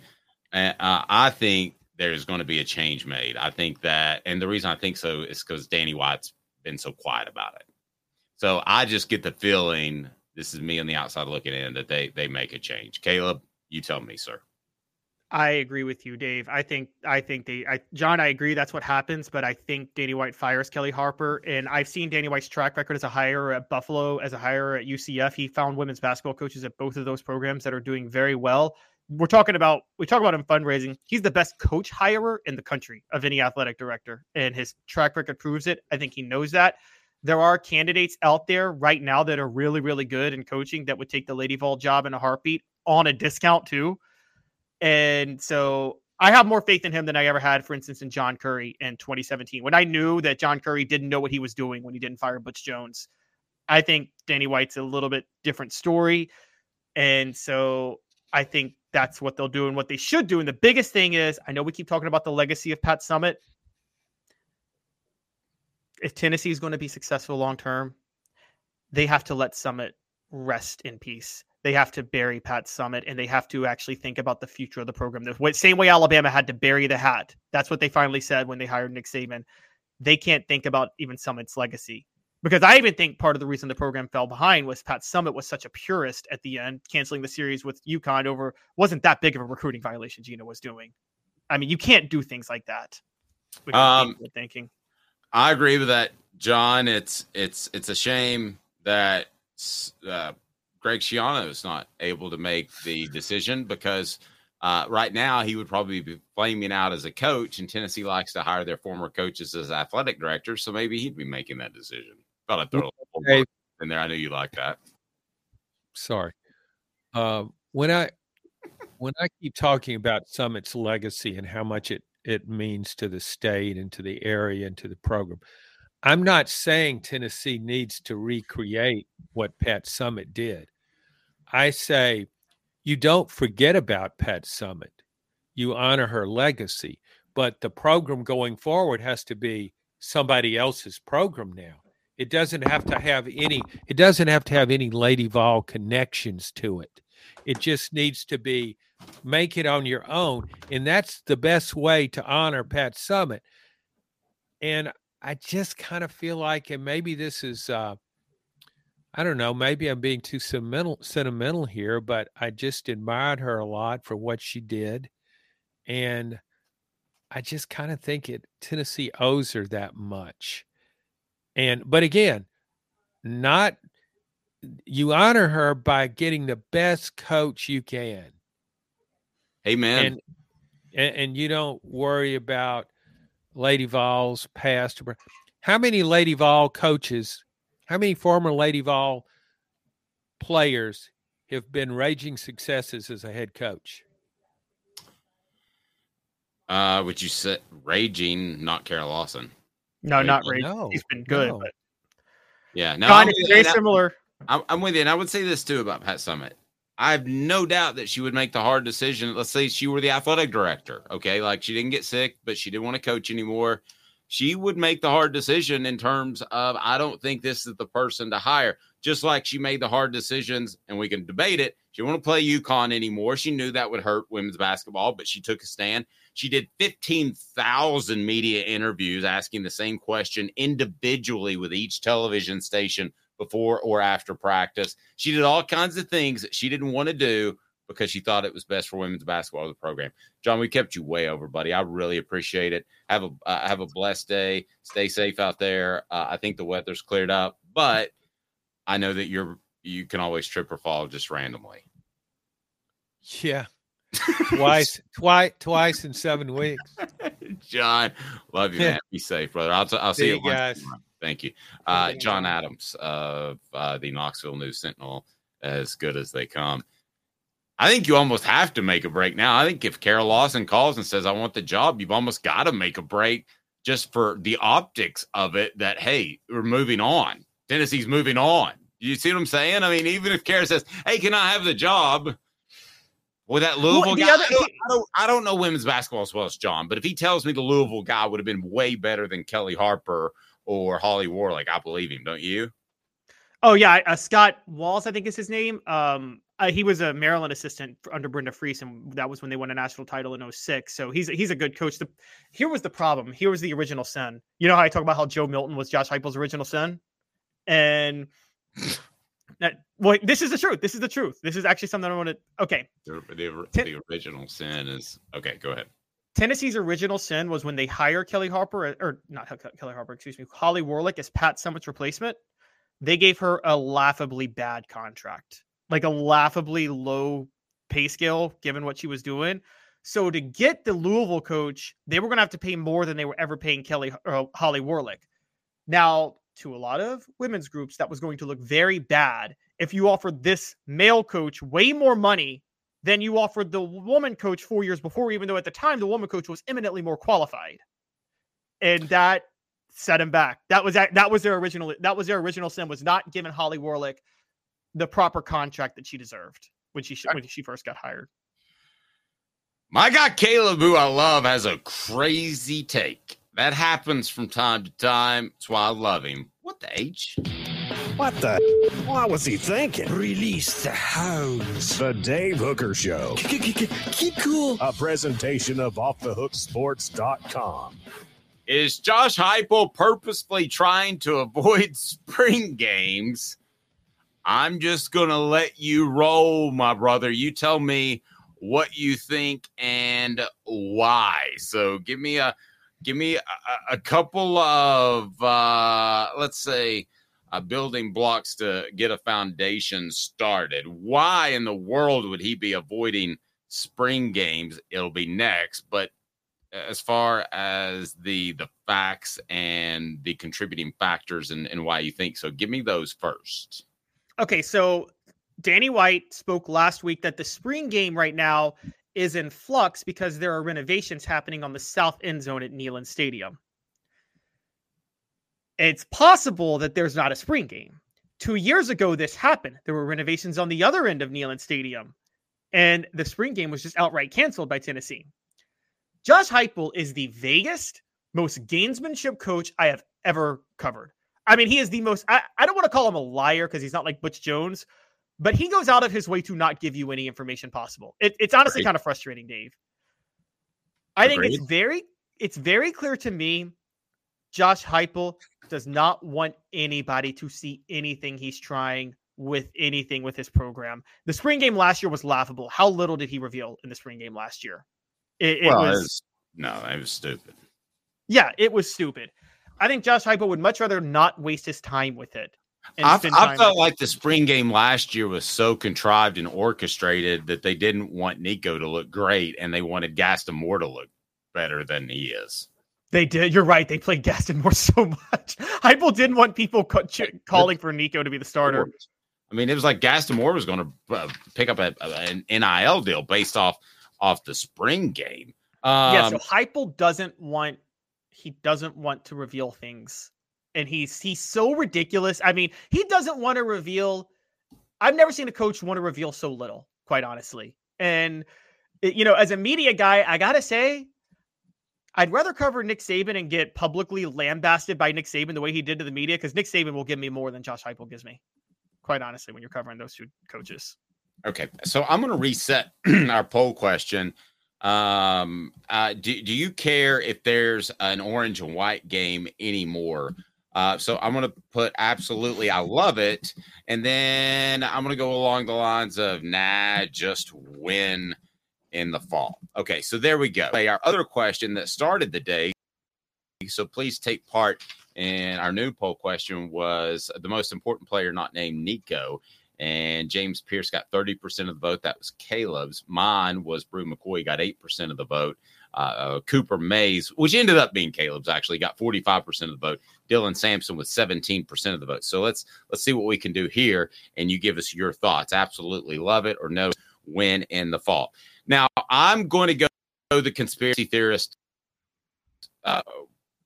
with you for just a moment. You only have so many practices, okay, in full pads. Now, I hate to tell you, but they have full practice in summer. They're just not in pads. So that's the most breakable rule in the history of man. You're going to have practices, but they're just not in full pads. But the NCAA tell you whether or not they're full pads. So you only have X amount. I can't remember the number off the top of my head. It may be 16 full pad practices. One of those is taken up by the spring game, in which you don't want to show anything because it's nationally televised. And I do believe by nature, Josh Heupel is very secretive. So I'm with you. When I first saw it, I thought it was so conspiracy Caleb that I was like, this is maybe the craziest thing he's ever said.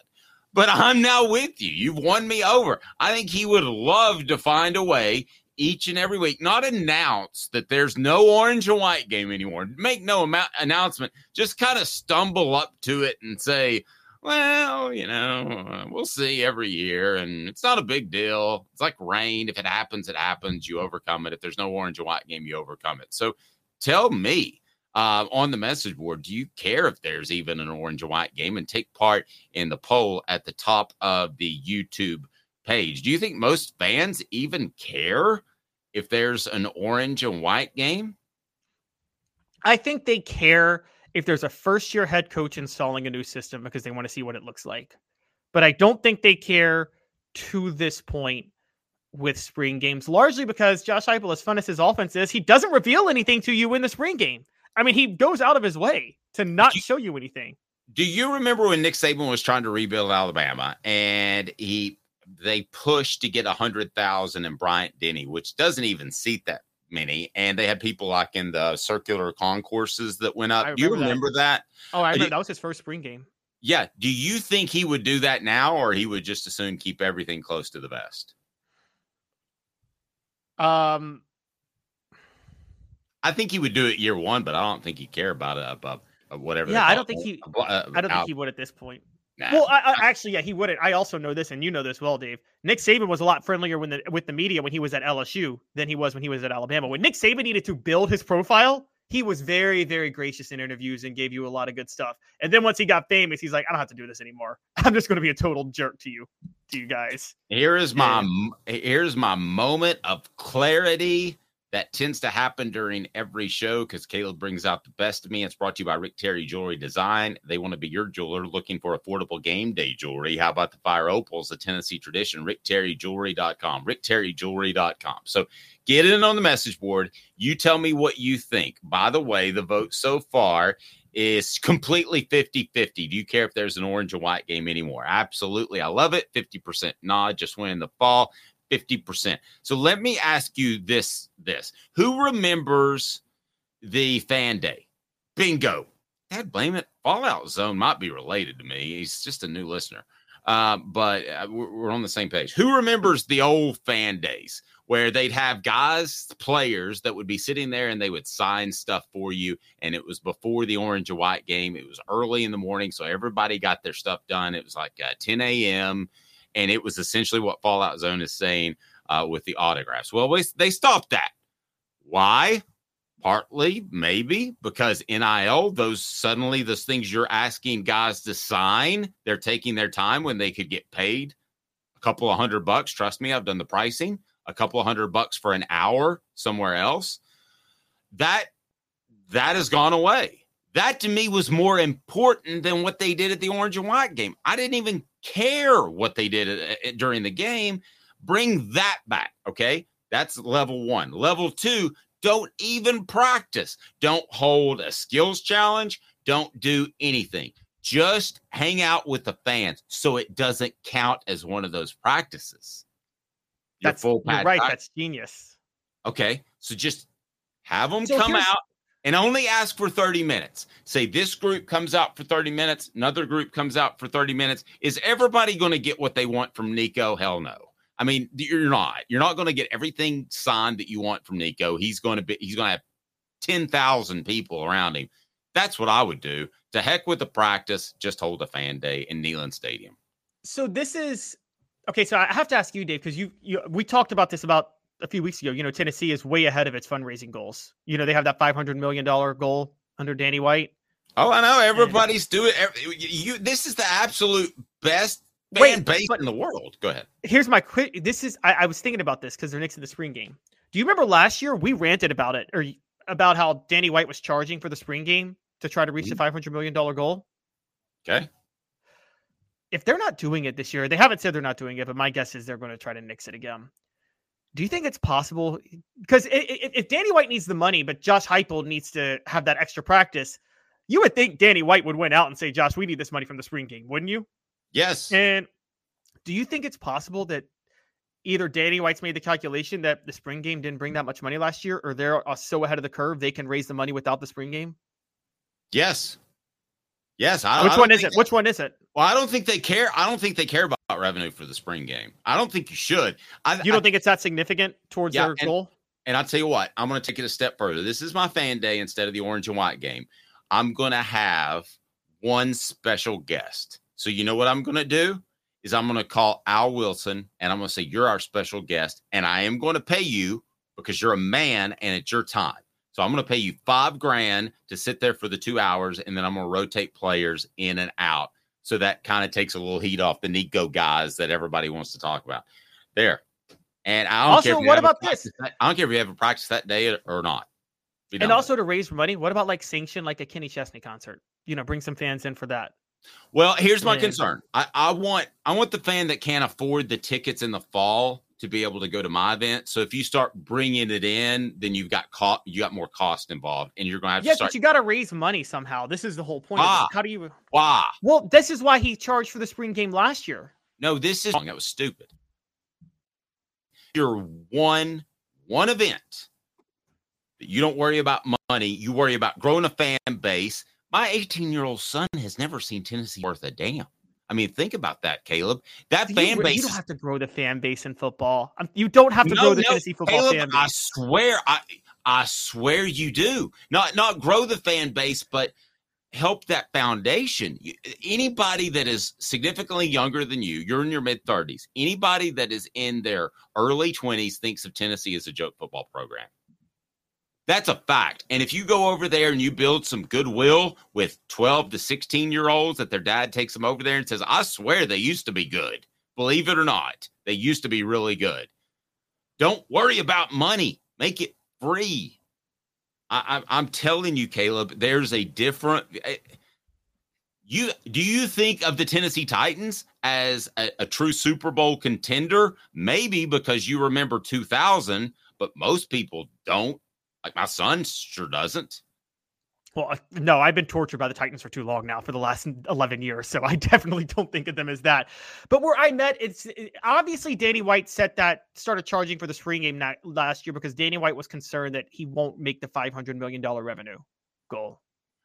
And that's why he did it. If you have 20,000 people show up for this thing and 15,000 are younger than 18 years old, and they never forget that because they got an autograph from Nico, Dylan, Pierce, whoever, that's worth it. Forget about the money. And if you raise 499 instead of 500 million, too bad. Sports Treasures carrying over. Hold on. Sports Treasures carrying over 5 million Sports Treasures, so much more. Follow on Facebook. They had a Hendon Hooker autographed helmet that was simply awesome. Daily updates, best sports memorabilia, facebook.com. Go to Sports Treasures TN and follow them today. Sports Treasures TN. All right. So you were going to say, Caleb? I'm going to get us canceled for this, but I got a way to raise money, and it's a Lady Vol car wash. Yeah, how did you get so sidetracked? Okay, so you can do. Sorry. Okay, if you want to do a Lady Vol car wash, you could. I guess you could do that. That's not what I would. But I'll tell you what I would do. In all seriousness, I would have the basketball team there too. I would have the Lady Vols, I would open it up. Okay. If you're smart. All right. Who's the smartest football player? The smartest 2 football players I know right now on Tennessee's roster. You want to guess? 2 smartest players. Oh, you have them. You have them with you. Thank you. They were smart enough. We're not paying them now what we were paying them then. It wasn't a ton of money. Okay. But they saw the value in growing, and now they're making a pretty good bit of coin for 20-minute podcast. So they saw the value in growing their brand. So you send out a mass email to all the athletes. If you think that you might be NIL worthy, challenge them a little bit. You show up at the spring game, you're outside the stadium at gate 20, and you're autographing stuff. And you never know. Look at the LSU gymnast. She is like worth $1 million because she is gorgeous. Yes, so but the LSU program is losing money in gymnastics. I'm pretty sure. I don't care about. I'm talking about NIL. You put it out there, and if those people want to show up, then you've got even more autograph people. And it's a football event. It's a big event. It's called the Vol Day. Boom, bam, there you go. Who gives a bleep if they snap a football for practice or not? No, I agree. No one really cares at this point if they snap a football because there's nothing worth watching. By the way, I agree with Elias to make it even so I don't sound sexist. Tony Vitello should do a car wash too, shirtless. Okay, Tony Vitello shirtless, do a car wash. And so, because gosh, I don't even know what to say about that, but that's hot. A shirtless Tony Vitello is going to do the car. Hey, it's better than Bruce Pearl showing up shirtless for a Lady Vols game. That was gross. Remember that? I'm completely hetero, but I would say that Tony Vitello doing a car wash topless would be. That's hot. I'm joking. I don't know if it'd be hot or not. Man, I wish we had John for the this ladies one. speak to that. Okay, so sorry, Hooker wet t-shirt contest. That's all I just saw. But okay, on a principle level, Olivia Dunn is the LSU gymnast. You very well could stumble. Listen, if you're a car dealership or whatever, you could upon this, you could see somebody that you think would be a good representation for your brand. Maybe not as much exposure as football or basketball, but you say, "Hey, I want you to represent my brand." I've got it figured out, and you don't have to snap a single football. No, I mean, I got you with that. I'm with you with that. If you're trying to bring new fans, that's fine. But all I meant is I'm still stuck on the money thing only because Danny White. It's weird to me that he charged last year for the spring game. So he said last year, we need this money to reach our revenue. But then this year he says, we might not even need a spring game, which leads you to believe that either they're so ahead of the curve in fundraising, it doesn't matter, or that charging thing last year was a giant failure and didn't work out the way they'd hoped it would. All right. Take 1 second, everyone. Take 1 second, everyone. Hit that like button. We appreciate that. It means a lot for us. It brings more people into the channel. And then coming up on the program, NIL creating more parity. Is that good or bad for Tennessee? 2 minutes. Caleb Calhoun, Dave Hooker, Off the Sports. Got cataracts? We can fix that. Never miss another moment. With a little help from Doctors Campbell, Cunningham, Taylor, and Hahn at cctis.com. Hi, I'm Rick Terry, and we at Rick Terry Jewelry Designs pride ourselves in the highest quality craftsmanship from a family-owned business here in Knoxville for over 35 years. At Rick Terry Jewelry Designs, we also take pride in being an affordable option for all your game day accessories, especially those fire opals. At Rick Terry Jewelry Designs, we want to be your jeweler every day and especially on game day. Go Vols! Hi, Mike Davis here with City Heating and Air, reminding you to always dare to compare. Our team provides quality local heating and air service, installation, and maintenance across East Tennessee. We use only the best equipment like American Standard heating and air conditioning for your residential, new construction, or commercial needs. Honesty, dependability, and customer satisfaction have been the cornerstones of our business since 1961. City Heat and Air. Dare to compare.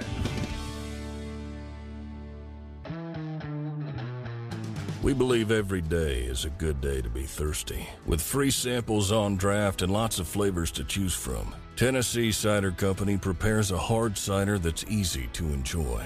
Some say it's the signature cider of the South. Others say it's the cure to your craving. They all say you'll savor every sip.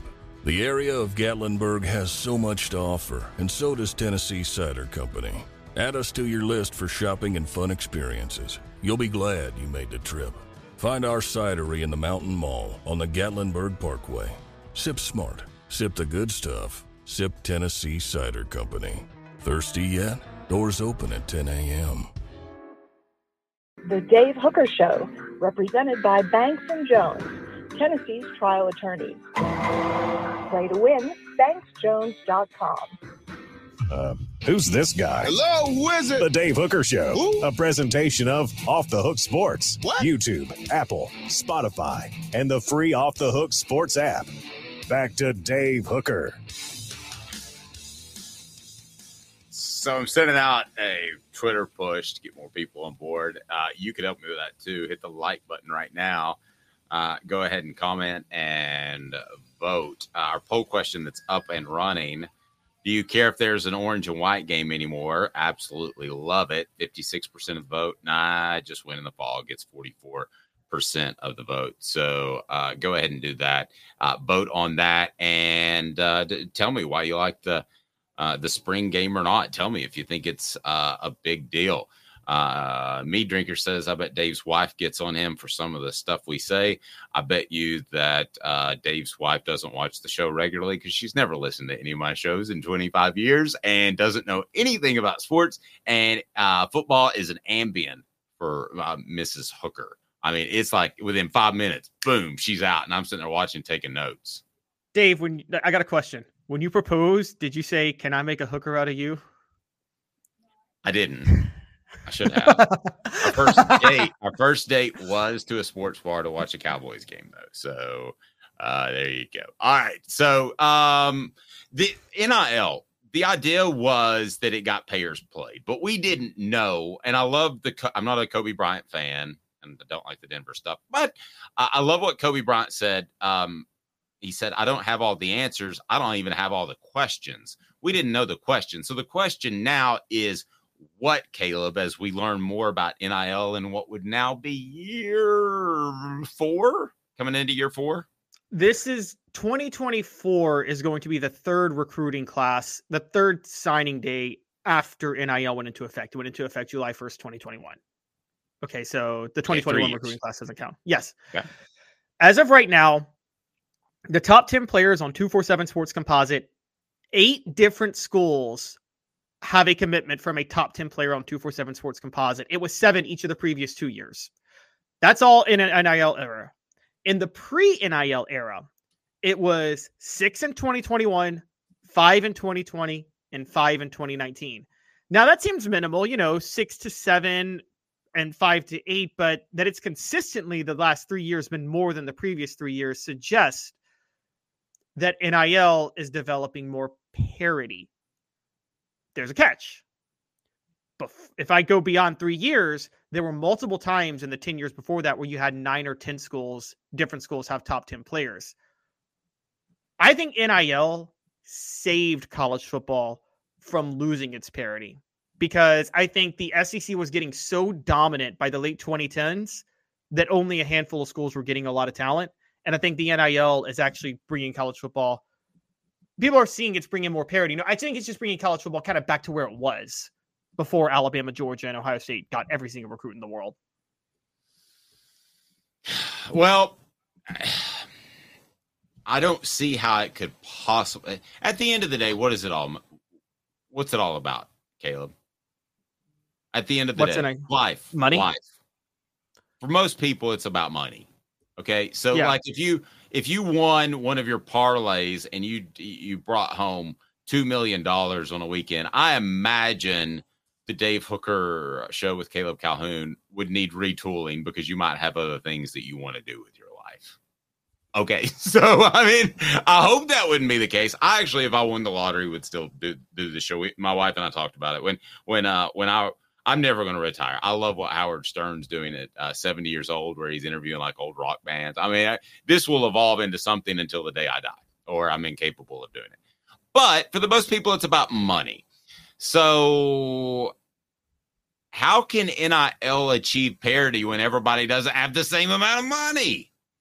I mean, there's no that equates itself. So you can't really achieve parity, which I think is what you were saying in a different sort of way, because the Alabamas, the Georgias, the Tennessees, the Texases, they have more money than the Mississippi states and the Oregon states and the Washington states. So really, it's done the opposite of create more parity. It's been fairer for players who get stuck 2 years behind a guy and can't play, especially at the quarterback position. And that's great. But really what's happened is those programs that may have seen a dip in their quarterback play have gone out and gotten other quarterbacks.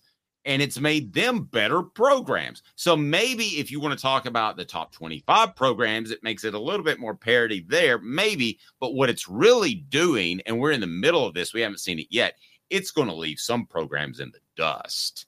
And it is like the Washington State and the Oregon States. They're not even in the conference anymore, Caleb. So, I mean, they are, but they're not. So, to me, it's actually resulted in less parity, far less parity. Well, okay, it depends on what you mean by parity. It's going to leave it. There will be, here, put it this way. There will be more people, more programs able to have a big piece of eat at the big kids table. There will be more programs able to eat at the big kids table, but there will be no little kids table. Exactly. Yeah. Great. So great analogy. Yeah. And so the thing with NIL that's interesting is this. The reason it brings more parity among the upper echelon schools than it used to is because, Dave, let's just be honest. There was no parity in college sports before NIL. Okay, the schools with the most resources always got the best recruits.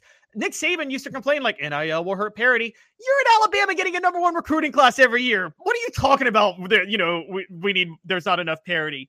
Obviously, there's so the point with NIL was, I think what NIL's done, here's what it is. And you're somebody who's covered recruiting. You never have parity in college football. You're never going to have the NFL ever. That's never going to happen in college football. But you can make teams a little bit closer to each other. The number one thing that makes them closer to each other, Dave, is if the number of factors that go into recruiting increases. So there's location, school resources, conference, playing time.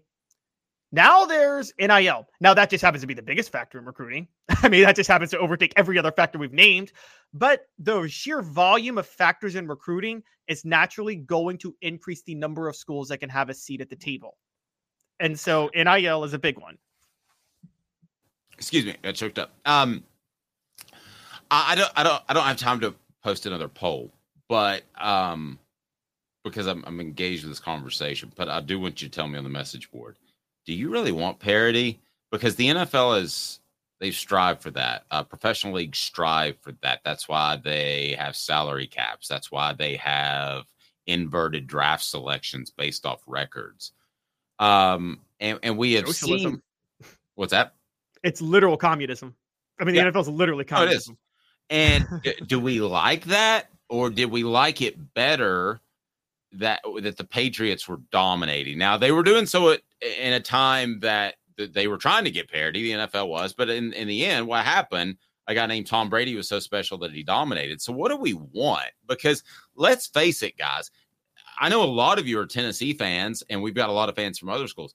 Probably you hated Alabama dominating, but that was one great narrative, was it not? When Georgia finally beat Alabama for a championship, that was a great narrative. Could anybody, could any former Saban assistant ever beat him? That was a great narrative. So do we really want it, or do we think we want it? We want it because you're missing. There's two narratives in the NFL. And this is what's real big about the NFL. Yes, there's the narrative. Can anybody knock off Tom Brady? But the other narrative was, and this is where it was different from college football. You could look at your team, and no matter how bad you were, you could say, next year, if we get some good free agents and things bounce our way, we could win the Super Bowl. You're never more than a year out from winning the Super Bowl if you're an NFL team. Dave, when Josh Heupel if you were following Tennessee in 2019, did you think, Tennessee could beat Alabama in 2020? No, you didn't think that, and nobody thought it. Okay, so the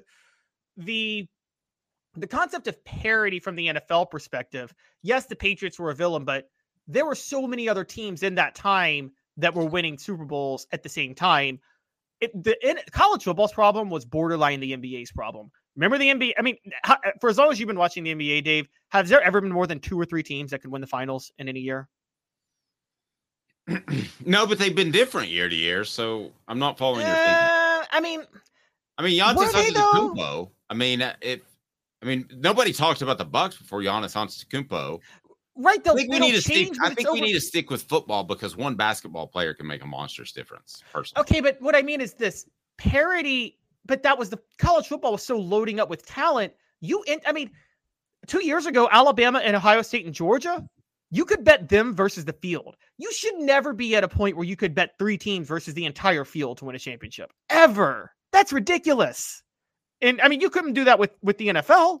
Even when the Patriots were at their peak, you couldn't bet the Patriots and 2 other teams versus the field. You could never do that. Okay, I came up during a time where the NFC East dominated. Now, when I became a Cowboys fan, and people call me a front-running fan, I'm really not. The Cowboys were awful when I started rooting for them. They had a quarterback named Danny White that was hella bad. And but the NFC East dominated with the Giants, the Redskins, and the Cowboys and the Eagles.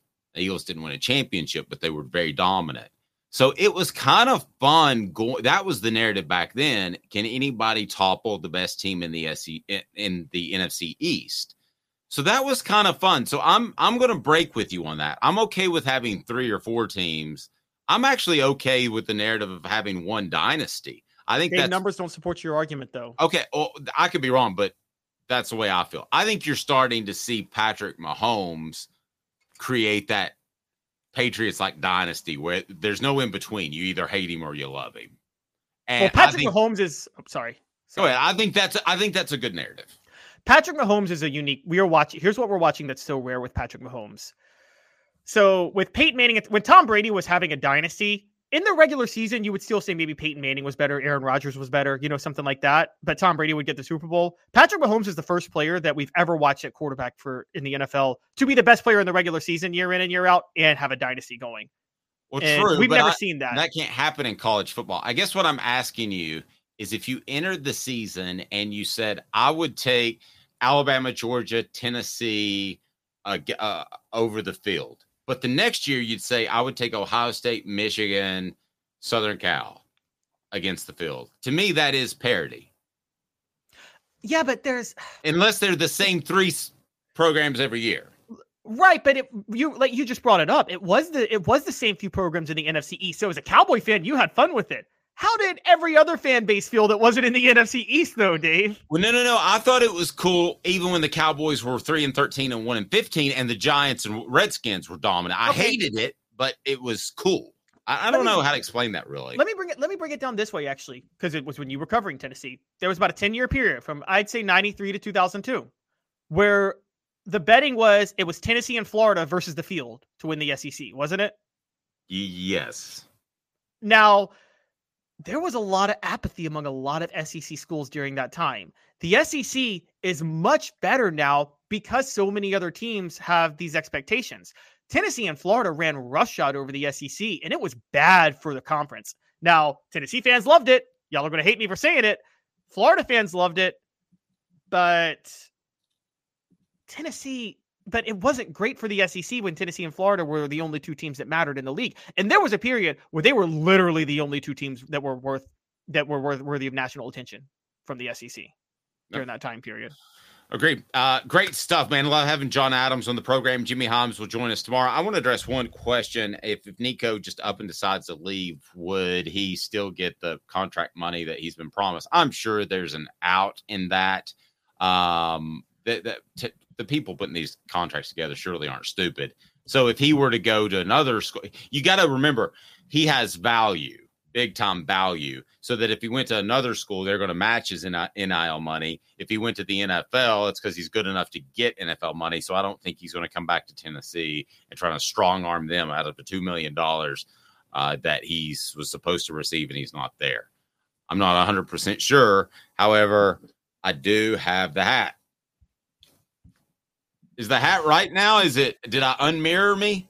No, you still haven't unmirrored yourself. Oh, my goodness. That's embarrassing. I worked on that all night last night. He's Caleb Calhoun. I'm Dave Hooker. Great show. Love you guys. We'll talk to you at 10 a.m. weekdays live or whenever you stream. Have a fantastic rest of your day. This is the story of the one.